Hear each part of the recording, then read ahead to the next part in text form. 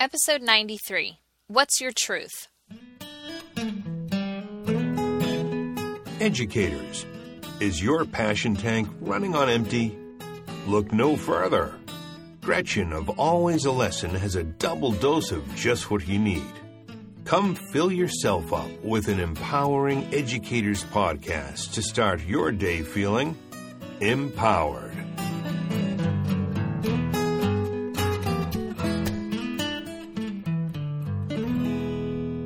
Hi, Elite Educators. This is Gretchen from Always a Lesson. And whether you're teaching a lesson or you are learning one yourself, this podcast is for you. I am here to empower you to reach your potential, and that's why I call you an elite educator, because that describes someone who takes the time to invest in themselves by listening to podcasts just like this one to help hone your craft. I want to thank you for tuning in, especially those of you going over to iTunes and leaving a rating with a review. That just helps the show continue to get pumped out to help more and more teachers each day. And so because of that, I want to give a shout out today to T.A. Minahan. I hope I'm pronouncing that correctly. Your review was entitled Empowering Educators, and you said, Gretchen does a great job empowering those who have one of the most important jobs in the world. The quick episodes make it easy to listen to and gives you the motivation needed to have a productive day. Great job. Well, thank you so much for letting me know that you enjoy the show and that I am empowering those who are listening. And yes, you're right. We have the most important job in the entire world. These episodes are short and a quick listen just to really ensure that everyone can start their day, like you mentioned, motivated to have that productive day. So thanks again for letting me know you appreciate what we're doing on the show each and every week. Well, today I want to help you reignite that passion and potential by talking about coming to grips with who you are as a teacher. And this podcast episode is really especially for those teachers who are in a transition or in distress. So hang on, this is one empowering ride. So I'm recently reading a book, and that's what kind of is the rationale behind this episode, and it's called Never Underestimate Your Teachers: Instructional Leadership for Excellence in Every Classroom. And this is written by Robin Jackson. I have seen her at professional development events, so I'm really enjoying this book that she's written. And I was reading this one chapter, and it was called What is Masterful Teaching? And you know, I always kind of predict a chapter just based on the title. I'm like, I could name all the characteristics of what a masterful teacher is. You know, that's what I do as a coach. I go in and I look for these attributes and I help, shine and buff them if they're not there, because I know every teacher has them in them. It's just a matter of bringing out that potential. But she was talking about going into multiple teachers' classrooms. She called them by name and she was describing the sights and the sounds in these classrooms. And immediately I was judging, right? I was like, oh, that's a great teacher. Oh, man, that's horrible, And she was saying how some of them had things written on the board. Some of these guys were walking around. Some were really energetic. Some were super structured. And I was starting to kind of identify with particular teachers that were being described. Like, that's so me, or, oh, God, that's so my colleague, But regardless of what I preferred to do as a teacher or what I preferred as a student learning from a teacher really didn't matter. And what her point was is regardless of what these different classrooms looked like and sounded like, they were all effective teachers. And that just stopped me in my tracks. And I had to go reread some of the ones that I was like, oh my God, this is horrible, because I'm like, how is this effective teaching? So she definitely hooked me, and I kept reading. I couldn't believe it that this one dude, he had no objectives posted. He had no student work on bulletin boards. He was a soft-spoken teacher, but he was ridiculously effective in getting kids to succeed in math. And that was fascinating to me as a leader, because I was trained to go into a room, look at the boards, are those objectives posted? Is there student work? I was also trained to help teachers get away from, lecturing, drill and kill, and, wake up with some energy. And in my training, this teacher would be like on my emergency get on board list. But how wrong would I have been based on those factors? And that's why it's so important to look beyond, this checklist that we're trained to see. When you're looking at a teacher, you really got to look at the data and how kids are doing with this teacher. Sure, it's not how I would teach, and it's not who I prefer as a learner to learn from, but that doesn't mean that his methods aren't actually working to help kids succeed. It actually reminds me of a colleague of mine. She, years ago, she taught across the hall from me when I was teaching second grade. She was a freaking circus. I mean, she was like the center I had 4 centers, and I thought that was a lot to manage. And she had 9 self-running groups. Her room was constantly a mess. She had anchor charts splattered all over the room on top of one another. I mean, she was frazzled, and I don't know if she ever really knew what she was doing, but dang, did those kids love her class, and they learned a ton. So it really taught me that it doesn't mean that what I was doing was wrong or what she was doing was wrong. Our approaches were just different, and kids were learning in both classrooms, and that really at the end of the day is all that matters. And some of you listening today are just so discouraged because you're being told to conform, to be something you're not, just so students can be successful. Well, later in this book that I've been reading, Robin was talking about meeting with this veteran teacher. She's got like 30 plus years under her belt, and the pressure was on, like pressure cooking status for her to change. Robin was her coach, and she needed to help her update her methods, and it just wasn't going over well. I mean, Robin had observations, she had feedback, she had modeling, she had follow-up observations. I mean, she had gone through the whole coaching cycle, and there was just like no improvement.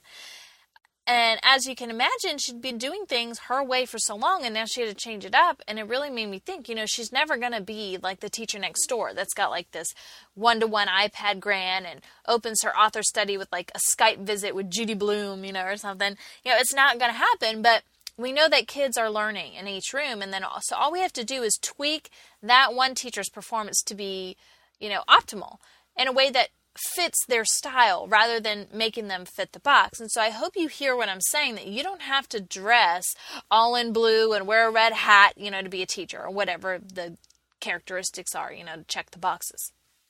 It's not about what it looks like. It's not about, you being the world's greatest actor. It's not about what it sounds like. It's all about that knowledge is translating to learning for kids. End of story. However that happens, it's magic. And that's one of the reasons I love Ron Clark Academy. If you haven't signed up to go, it's super expensive, but definitely try and write a grant or ask your school to pay for it. It's the best professional development you'll get. I can't wait to go. But he purposely hires teachers who are different. He doesn't want to go into one classroom and see the exact same thing in the next 4. He wants everyone to have their own thing going on. He wants someone that approaches learning differently and can help students achieve. He doesn't want, cookie cutter. He could care less if your rooms are bare or, what you're wearing or how loud you are, or, whatever your particular style is, so be it. And if you know your stuff and you get kids to know it too, well then period, end of sentence. And I love that mentality because it really gives teachers autonomy to be who they are but still be their greatest self, You could be the teacher over here that's all about technology and have kids succeed. And you could be over here, old school with textbooks and students in structured rows and still be effective. It's just, what is your truth? Who are you? How can you be the best at it? How can you be open-minded to some of these other methods? How can you take feedback and apply it without getting frustrated? But what I really want you to hear from me today is it is okay that you are the way you are. I mean, that's it. That's what I want you to leave feeling like. It's okay to be me, and it's a blessing that I am me, and I can still be a great teacher being me. I want you to know your truth. It doesn't mean you can't improve, but you can improve within your own style. Help your leader see that value in the approach. Be humble to, like I said, ask for feedback or try new things, but don't throw everything overboard and then put on this costume that isn't you. Your kids are going to learn best when you are your authentic self. So just push your own limits, think outside the box, and as long as you're getting kids to learn, then you should have the freedom to do it the way that fits your personality and your teaching style. It's really important that kids learn from a variety of styles. That's life. We aren't robots. The world would be so boring if we were all the same. And just like the book I'm reading, I want you to think about who you are as a teacher. What do you stand for? What are you willing to compromise and what are you not? How would you describe yourself and your approach to teaching? If Robin walked in your classroom, you were one of those teachers, what would she say you were like? Start nailing down the sights and the sounds of your own style, and then start comparing those to the things that are being asked of you and see if maybe there are some areas that overlap. Like maybe you make PowerPoint slides and that helps you summarize the teaching points for the kids, but you're being asked to have like these anchor charts to hang around the room so that kids can easily reference some of these learning points. Well, you hate to write, you've got horrible handwriting, making cutesy things is not your thing. Well, that's fine. Then why don't you just go print out those dang PowerPoint slides in large font and go hang them? Done. It's not worth fighting over something like that. You are able to bend a bit to meet the requirements, but it's not about, having an anchor chart. It's about students being able to go reference their past learning. And so you did that.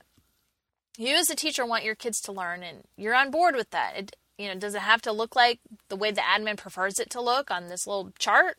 Does it have to look like everyone in the building with cutesy pictures and colorful writing? No, but you're complying with the request of having information available to your kids at all times, and you did it in a way that was true to who you are as a teacher, and that's respectable, and it's certainly reasonable. One of my colleagues, fast forward a couple years, we were in third grade together, and she taught next to me, and she was asked to come have her kids come sit on the carpet for a read aloud. So now we're in balanced literacy, and we had never done this before, so it was totally outside the box for her. It just wasn't her. She wasn't that nurturing kind of teacher. She was old school. She was very firm. She had high expectations for behavior, and excellence, and the kids did well in her super structured room, and it was quite the fight to get her to bring those kids to the carpet, but she did. And guess what? She hated it, but she tried it. So then it was up to her to think about, okay, how can I comply with the admin's request and still be true to myself? So she had to dig deep to find out what the admin really wanted. What's up with coming to the carpet? What's really behind this method? And it was really all about having students close enough to this common piece of text to watch her model some reading behaviors. If she was reading a book, she only has one book, and then they were all at their seats, they couldn't really take advantage of what she was doing as a reader. They couldn't see up close what was happening. So she started thinking, okay, so it's not about the kids coming to the carpet. It's about them being able to see this text and be able to really see what I'm doing. So she found online text, and she put it on her smartboard. And then she would do her read aloud and model the strategies, and the students still sat at their desks, but they were now all able to access that same piece of text. Was it exactly the way the admin wanted it to go? No, but were the kids able to see a great reader in action? Yeah, and they were able to succeed. And so she met the requirement. She had to dig deep to find out what is really the requirement, because on surface level, just like the anchor charts, it's not about the anchor charts. It was about referencing information. It's not about coming to the carpet. It's about having access to the text. And so she had to say, okay, how can I make this work under my style? And she found a way. And you know what? Whatever. Kids are learning. Sure, is it exciting? Not really. But, it's her. She feels comfortable. The students are still doing well. And that's what matters. We all have gifts, and it's really important that we allow our gifts to grow and to shine. But if you're too busy trying to fit in or be something you're not, you're never going to see your own potential. We don't need a million of one thing. We need one thing in a million different ways. It makes us all better in the end. So pick your head up. You're not a horrible teacher because you don't look like or sound like what's popular right now. Help your admins stretch and grow. Help them think outside the box in supporting a teacher who does things a little differently. It doesn't mean one is right and one is wrong. You're just two different approaches to the same thing. We want kids to solve problems in a variety of ways. We want kids to adapt to different scenarios. Well, then we must set them up for success by then modeling different teaching methods. Every day in the classroom, celebrate diversity and be true to yourself. Before you claim who you are, you got to do some reflection. So who are you? What is your truth? And when you know it, go run with it. All right, Elite Educators, that is a wrap for this week's podcast on finding your truth as an educator and then owning it. Now go out and be great because you've just been empowered.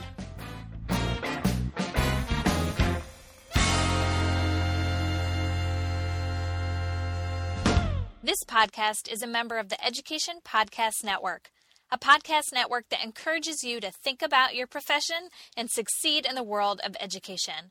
Whether you're a first-year educator or a seasoned veteran, there is a podcast for you. All of the shows are produced by educators who want to shape education through meaningful discussion and content. So head on over to edupodcastnetwork.com for more details.